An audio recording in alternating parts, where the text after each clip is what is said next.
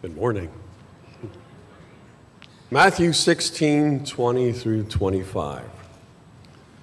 From that time on, Jesus began to explain to his disciples that he must go to Jerusalem and suffer many things at the hands of the elders, the chief priests, the teachers of the law, and that he must be killed and on the third day be raised to life. Peter took him aside and began to rebuke him. "Never, Lord," he said. "This shall never happen to you." Jesus turned and said to Peter, "Get behind me, Satan. You are a stumbling block to me. You do not have in mind the concerns of God, but merely human concerns." Then Jesus said to his disciples, "Whoever wants to be my disciple must deny themselves and take up their cross and follow me. For whoever wants to save their life will lose it, but whoever loses their life for me will find it." Amen. Thank you, Scott. He's got a great voice, doesn't he?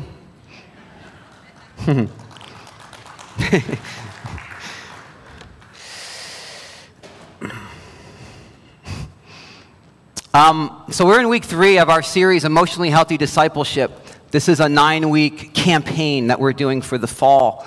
This is something that we're not only preaching about, but our life groups are discussing, or at least most of our life groups are discussing, tackling, wrestling with.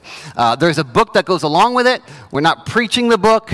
The book is a supplemental help. I encourage you to read it, Emotionally Healthy Discipleship. We ended up getting some copies that are on the table. If anybody had trouble financially with it, we ended up getting some free copies. You can talk to the team back there. But the goal is for us to wrestle with some of these principles, because God, as we've tried to establish the first 2 weeks, wants us to be emotionally mature, because that's part of being a disciple. He wants us to have the joy and the peace that are rooted in Him, react to things in ways that don't make Him look bad. Last week we discussed the first principle, which was avoid the human doing trap. Or in the book, it's called Being Before Doing.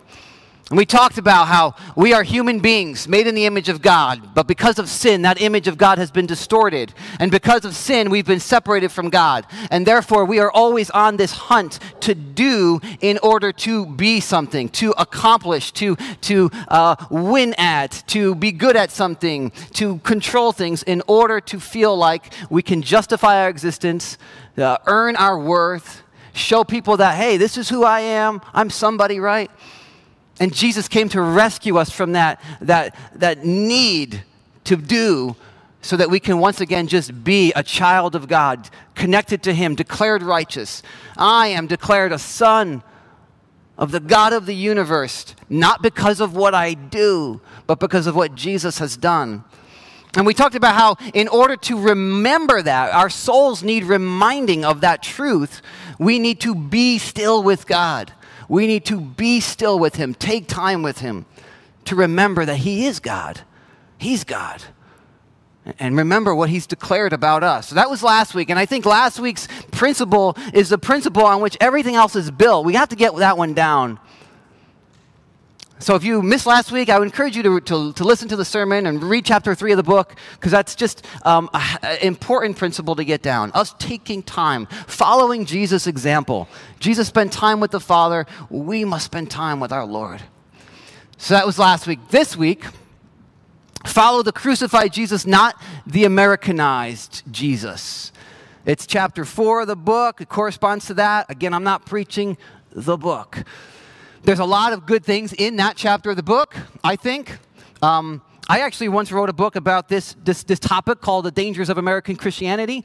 Don't go buying it. I got a bunch of free copies. I can hook you up. But there's a lot that we could talk about with this topic. And so I was praying about what do we zero in on for just one sermon. And what I felt led to do, I want to ask the question, because I think this question, how you answer this question, does God want you to be happy? How you answer this question determines whether you're going to follow the crucified Jesus or the Americanized Jesus. Does God want you to be happy? First answer, the first option, and I think it kind of boils down to 3 broad categories, 3 ways we can answer this question. Number 1, first option is this: God wants me to be happy So therefore, I'm justified in breaking his commands if they don't suit me right now. Now, some of you laugh, but I've heard this numerous times from people who are going through something and they're tired of sticking to their convictions and their values because things are not like getting easier. And their response is, but God wants me to be happy, so I'm going to go this way instead. And they compromise values and convictions that they once held dear because it doesn't feel like those things are working anymore. I've heard people say, I've tried it. I've tried Christianity. Doesn't work. God must want me to be happy anyway. I remember a woman saying that to me a few years ago about something, and my heart was breaking for the decision she was making. And her reasoning, her justification was, God wants me to be happy. Now, how do you respond to that? Well, some people respond with option number 2. Some church folks, some Christians will say, no, God doesn't care about your happiness. He just cares about your holiness. And it sounds good. It sounds good. It sounds good on the surface. But as we've talked about in the last 2 weeks, when we have just a focus on external holiness, external measures of holiness, well, that can lead to a lot of sourpuss Christians walking around, holding grudges, being jealous of other people, having insecurities that they're not dealing with, having grief that they're not dealing with. And they're not growing and they're not maturing the way they need to. And so what I think is the most biblical response to that question, does God want you to be happy, is this one. I think this is the Bible. God cares about my happiness, my joy, my peace, but the pathway to true happiness is Christ-likeness, and Christ-likeness requires death. If you believe that, you're going to be more prone to follow the crucified Jesus. If you believe option number 1, you're going to be more prone to follow the Americanized Jesus.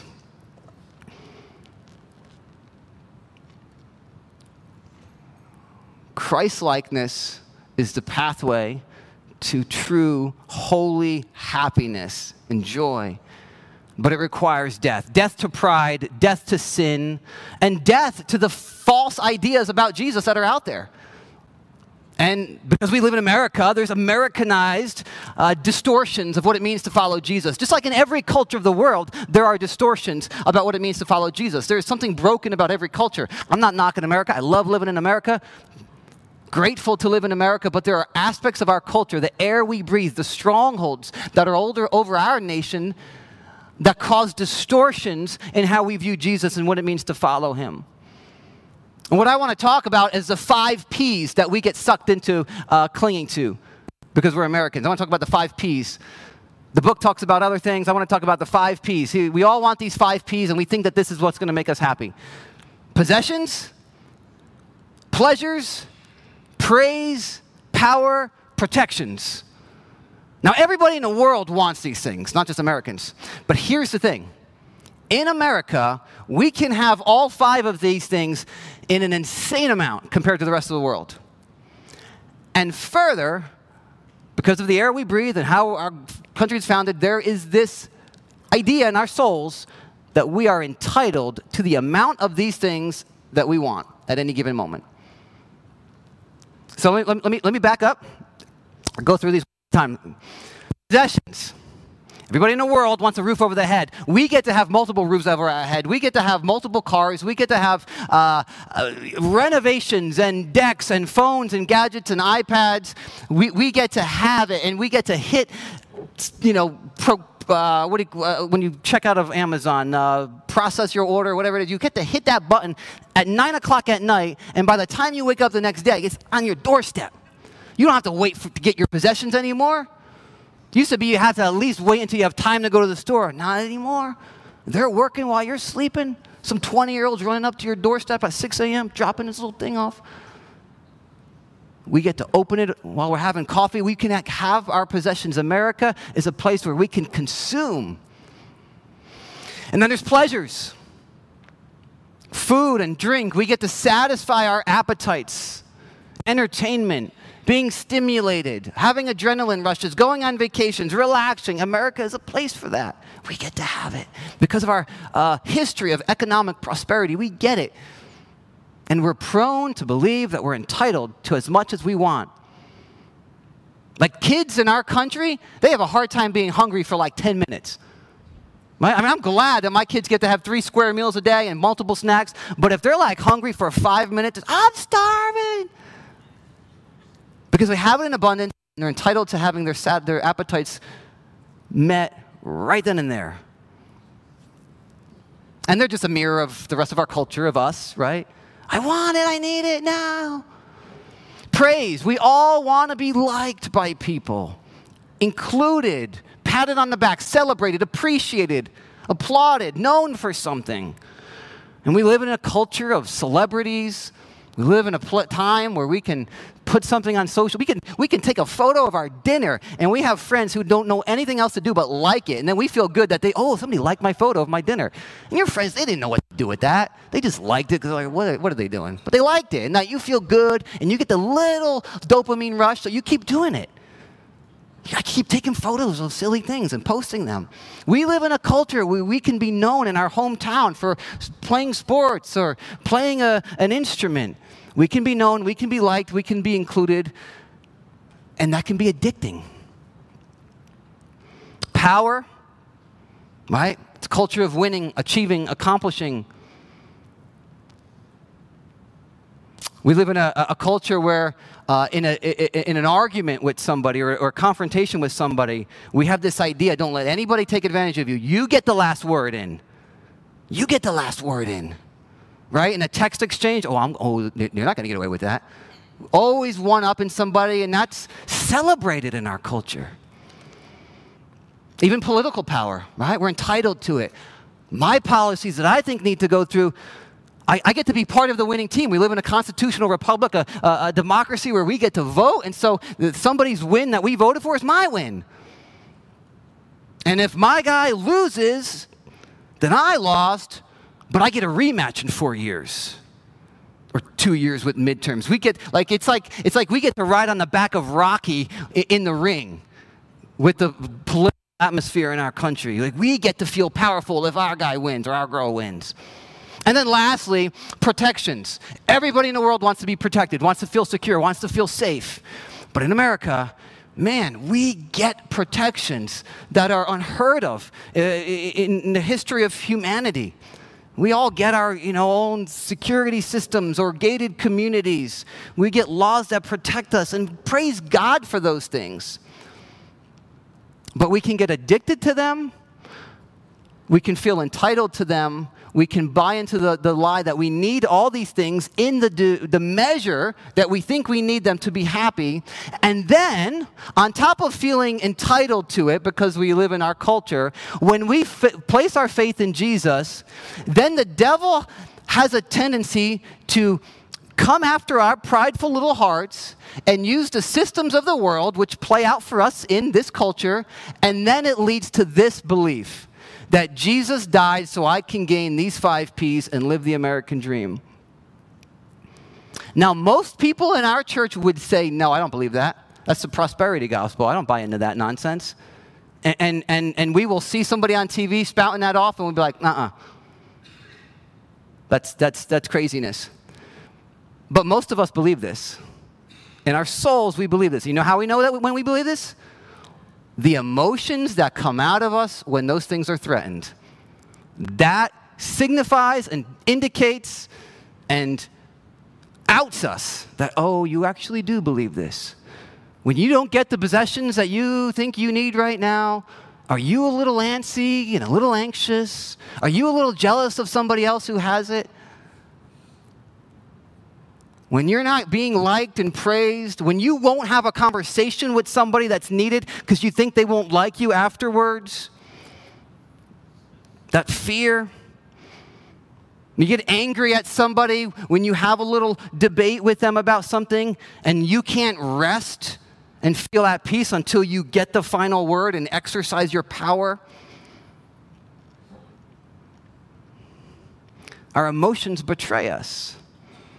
So, big, long introduction, but what we're going to look at is this passage where Peter has his own cultural expectations for Jesus and how Jesus had to correct him, and in correcting him, he corrects all of us. So, let's dive back into this passage in Matthew 16, because we want to follow the crucified Jesus. We want to follow the real Jesus. And as great as our country is, we don't want to follow the Americanized Jesus because it will lead us down a path of more anxiety, more depression, fear of losing the 5 P's that are so precious to us. So Lord, just open our hearts, open our eyes for the remainder of our time together. We don't just want to hear from you, Jesus, we want to be more free so that we can be more mature emotionally, so that we can represent you, so that we can bring you glory in this world. I pray in your name. You died and rose again so I can pray this. You're alive. You're hearing this prayer. Your Spirit is at work in us. It's at work in this room. I pray, Lord, that we would walk out of here a little bit different. In your name, amen. All right, so from that time on, Jesus began to explain to his disciples that he must go to Jerusalem and suffer many things at the hands of the elders, the chief priests, and the teachers of the law, and that he must be killed and on the third day be raised to life. So from that time on, what time? Well, the passage right before this, Jesus asked his disciples, who do people say that I am? And Peter confesses, you're the Messiah, the Son of the living God. And Jesus says, yeah, right on. And so from that time on, he'd already been doing miracles and teaching about the kingdom of God. But now that his disciples are confessing that he's the Messiah, from that time on, he begins to explain to them that as the Messiah, he must suffer and die. And then he'll rise again.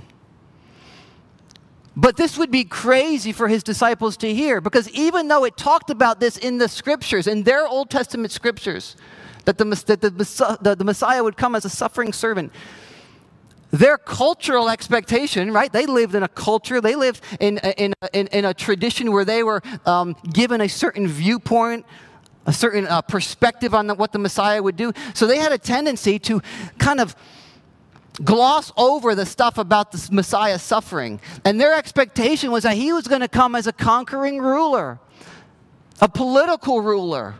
He was going to overthrow the Romans. He was going to usher in a kingdom of peace that was much like the kingdom under King David, but better. So when Jesus said that the Messiah is going to suffer and die, it would be crazy for them. It would be kind of like, I've used this before, it would be kind of like a presidential candidate calling his campaign staff and volunteers together and be like, listen, everybody, listen, you guys have been working hard, but I must lose the election next year. Everybody be looking at each other like, wait, what did he say? Then what are we doing this for? Like that's what they weren't hearing like, hey guys, this is going to be hard, we're going to take some knocks.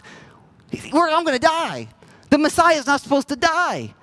Not before he conquers his political enemies, and certainly not at the hands of his political enemies. That would mean he's not the Messiah.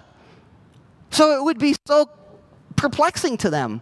And that's why Peter, being the wise guy that he was, verse 22, Peter took Jesus aside and began to rebuke him. Never, Lord, this shall never happen to you. Now, I don't think Peter was trying to be rebellious. I don't think he was being arrogant. I think Peter saw Jesus having a moment of discouragement, and it was up to Peter to encourage him. Peter maybe saw himself as the campaign manager who maybe would pull aside that candidate and be like, come here. You're kind of confusing all the volunteers. You're just having a moment. You've been lacking sleep lately. You're going to win this. We got you. You just need a self-esteem boost. I think that's kind of what Peter felt like he needed to do. Come here, Jesus, come here. We got you. You're not going to die. People love you. This is going to work out. I think Peter was trying to do that for Jesus, but Peter didn't understand that there was a different path laid out for the Messiah. He had to suffer and he had to die. Why? Because he had to conquer sin and the grave. Before he's going to conquer and rule over the nations, before all the nations bow to him, which will happen, his first coming, he had to conquer sin. The enemy to the Jewish people wasn't the Romans. It was the sin in the human heart. And he had to deal with it. And he had to conquer death. And he had to make a way so that all nations, all peoples, Jews and Gentiles, could come into the kingdom of God through him. Peter didn't get that. He didn't grasp that. So Jesus turned and said to Peter, "Get behind me, Satan, Satan. You are a stumbling block to me. You do not have in mind the concerns of God, but merely human concerns. Get behind me, Satan, adversary. You don't understand what's going on here. You're a stumbling block to me." See, I think Satan, the real devil, the book of Hebrews says that Jesus was tempted in every way like we are. So I believe that Satan was tempting Jesus throughout his life. You don't have to go down this path of suffering. You don't have to do it the Father's way. Flex your muscles. Attack your enemies. Crush them. You don't have to suffer. You don't have to die. And now here's Peter kind of feeding into it. You're not going to die. You don't have to die. This isn't going to happen to you. So Jesus is like, no. You don't understand whose side you're speaking for right now. Get behind me. You don't have in mind the concerns of God, but merely human concerns. You're seeing this from a human point of view. You can't imagine that my Father has ordained a plan and a path for me that includes suffering and death. You can't fathom that. You don't get it. But you got to trust it. You got to fall in line. Peter had a distorted view of what it meant to follow Jesus because of his culture and his background and how he grew up. He had a distorted view of what it meant to have a Messiah. And like Peter, we get stuck in our own narrow-minded understanding of our faith. When we believe we have to have those 5 P's in order to be happy. We need Jesus to give us our possessions and our pleasures and our praise. We need people to like us, and we need the power now, and we need the protections now. And if I get all that, then I'll be fine. Then I'll be at peace. And we can't imagine a world in a way that the Father would lead us down a path following Jesus where one of these would feel threatened or we'd have to sacrifice one of these at any given time.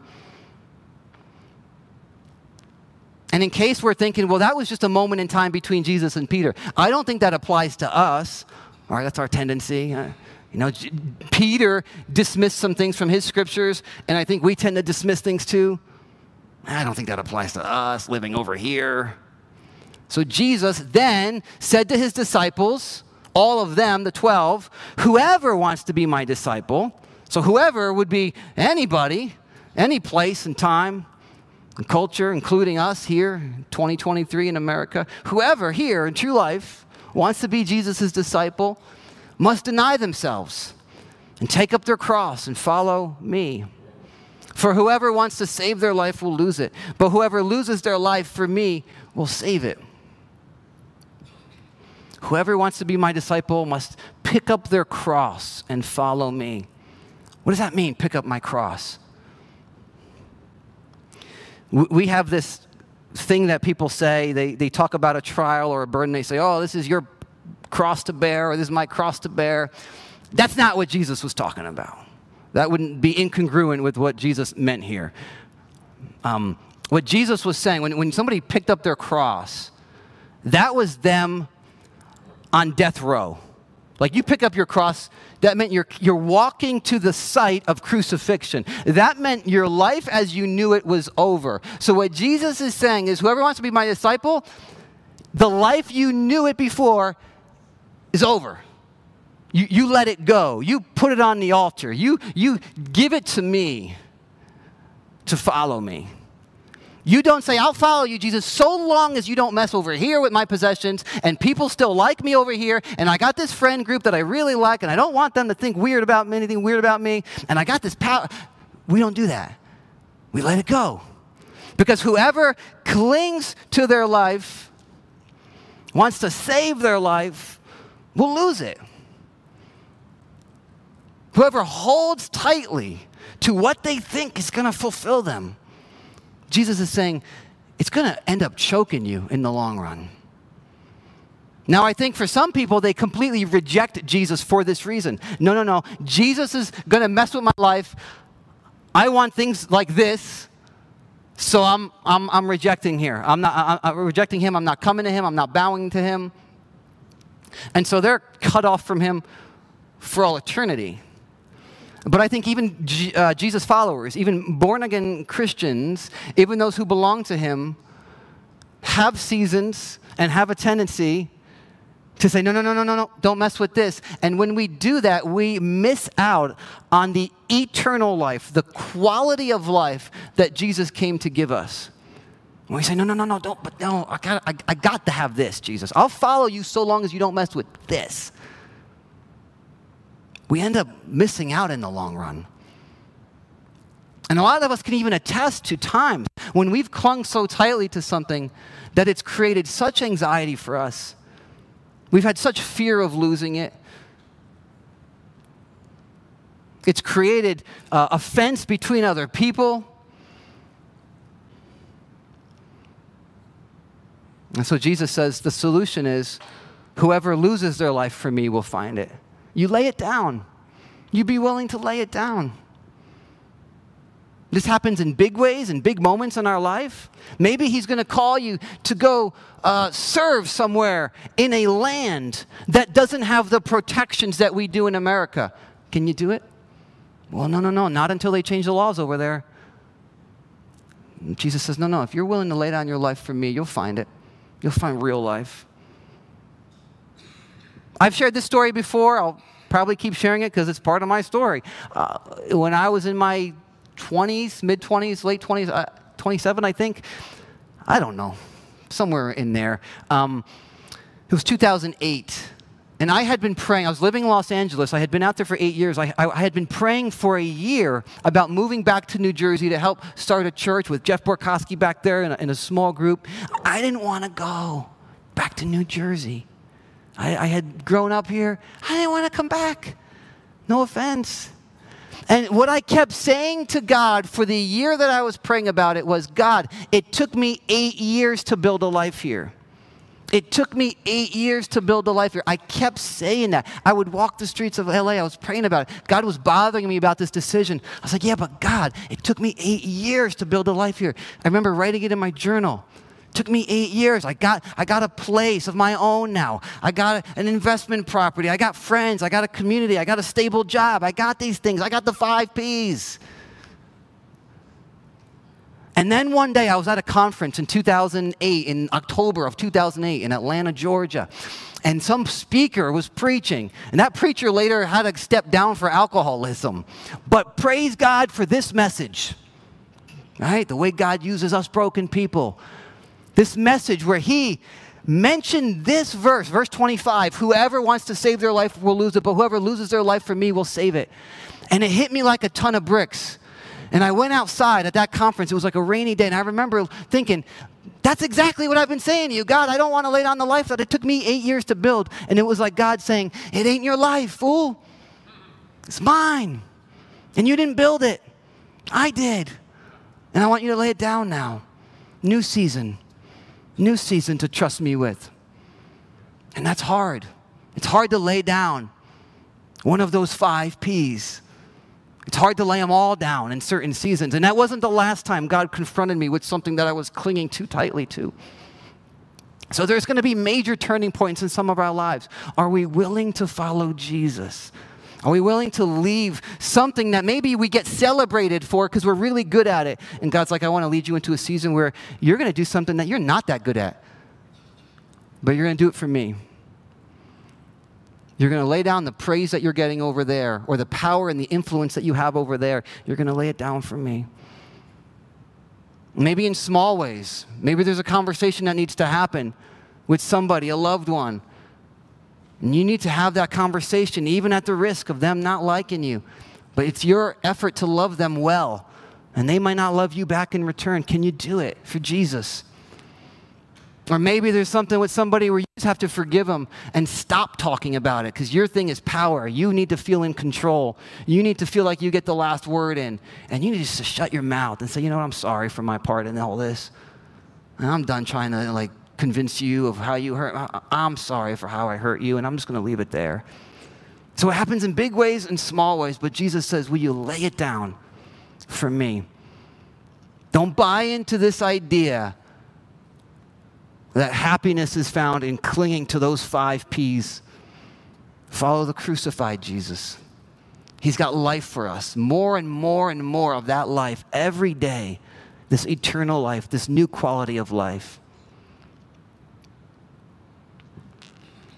So here's what I want to do. I want to end with 3 action steps. Last week I ended with 1 action step. I want to end with 3 today. You guys ready for them? Great. Number 1, identify which of the 5 P's you're clinging to the most right now. And it doesn't have to have the P word. It could be whatever, right? The book talks about successism and popularity and greatism, the need to be great. Use whatever word you want, but what are you clinging to the most right now? What are you holding on to? What feels threatened and is bringing out, exposing anxiety or fear in you? Identify that. Just take this next week and identify it.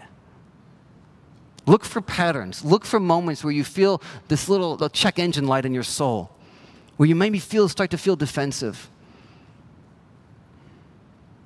That's number 1. Number 2, fast with us on Thursday and pray for this hold to break. During this campaign, we're fasting together every other Thursday. Last Thursday, about 15 of us, 14, 16, somewhere around there, we're a part of this. And fasting is just a way of saying, God, I don't need to satisfy my appetite every moment. I don't belong to this world. This world doesn't have a hold on me. I want to seek your presence instead. You're better than the pleasures of food.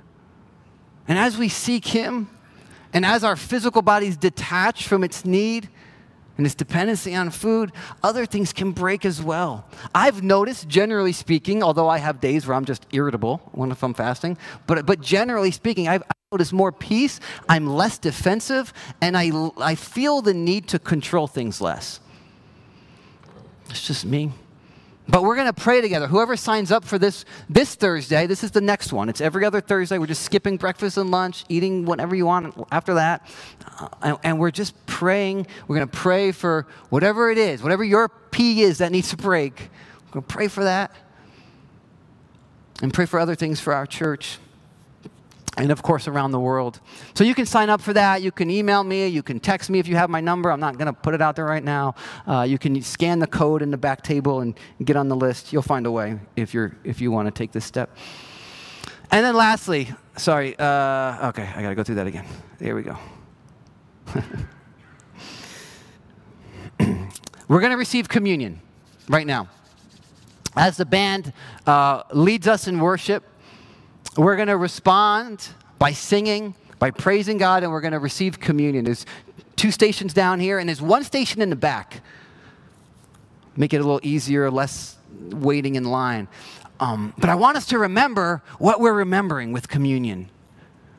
As we take this communion, we're remembering that Jesus gave his body, represented by the cracker, and his blood was spilled, represented by the juice.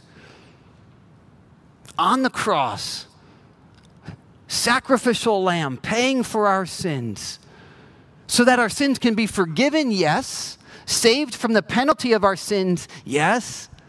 Spending eternity with God, yes. But also so that now, here and now, we get the following. I want to list off a few things. We get him as our greatest possession. He's our greatest possession, not our cars and our toys and our trinkets, all the things that fall apart and people scratch and break. And then we have to wonder, do we have to ask them to pay for it and all the anxiety that goes with it? Jesus is our greatest possession. We get him. He made a way so that we can get him. That's what we're remembering. We're remembering that his presence is better than all the worldly pleasures. That's another thing about fasting. We're saying, God, I'm reminding myself that I don't need this right now. I need you. I need your presence. And I get it. I get this intimacy. That brings us back to last week. Spending time with God. We get to be with him. And his presence goes before us in every aspect of our daily lives. We get his eternal acceptance and affirmation. We're adopted into his family when we trust in Jesus. And you know what that means? That means we are free from needing human praise. We don't need people to always like us. They're not always going to like us. They're going to misunderstand us sometimes. They're going to falsely accuse us sometimes. And Jesus is saying, it's okay. Remember, it's okay. Today, as you receive this communion, I got you. I think the world of you. You're my beloved son and daughter. Rest in that. What else do we get? We can rest in him being all-powerful, fighting our battles for us. We don't have to control and manipulate to win our battles. We don't have to convince spouses and kids and family members and friends that they got to shape up and they're wrong here. Let Jesus fight your battles. His Spirit's more powerful than our gift of persuasion. And I'll say this, very, very important at this point, his Spirit is more powerful and more influential and more effective at expanding God's kingdom in this country than political power. Remember that. But we don't need political power when we got the Spirit of God working through the church. Praise God when things are going well at times. And then lastly, we're protected in him, even if we die for him. We're protected. Even if we die, we're protected. We're in his hands. The worst that can happen, if God calls you somewhere where it's dangerous, and you're called to go there for Jesus, like those missionaries are right now in Israel, they're protected. They're in his hands. That's what we're remembering. Amen?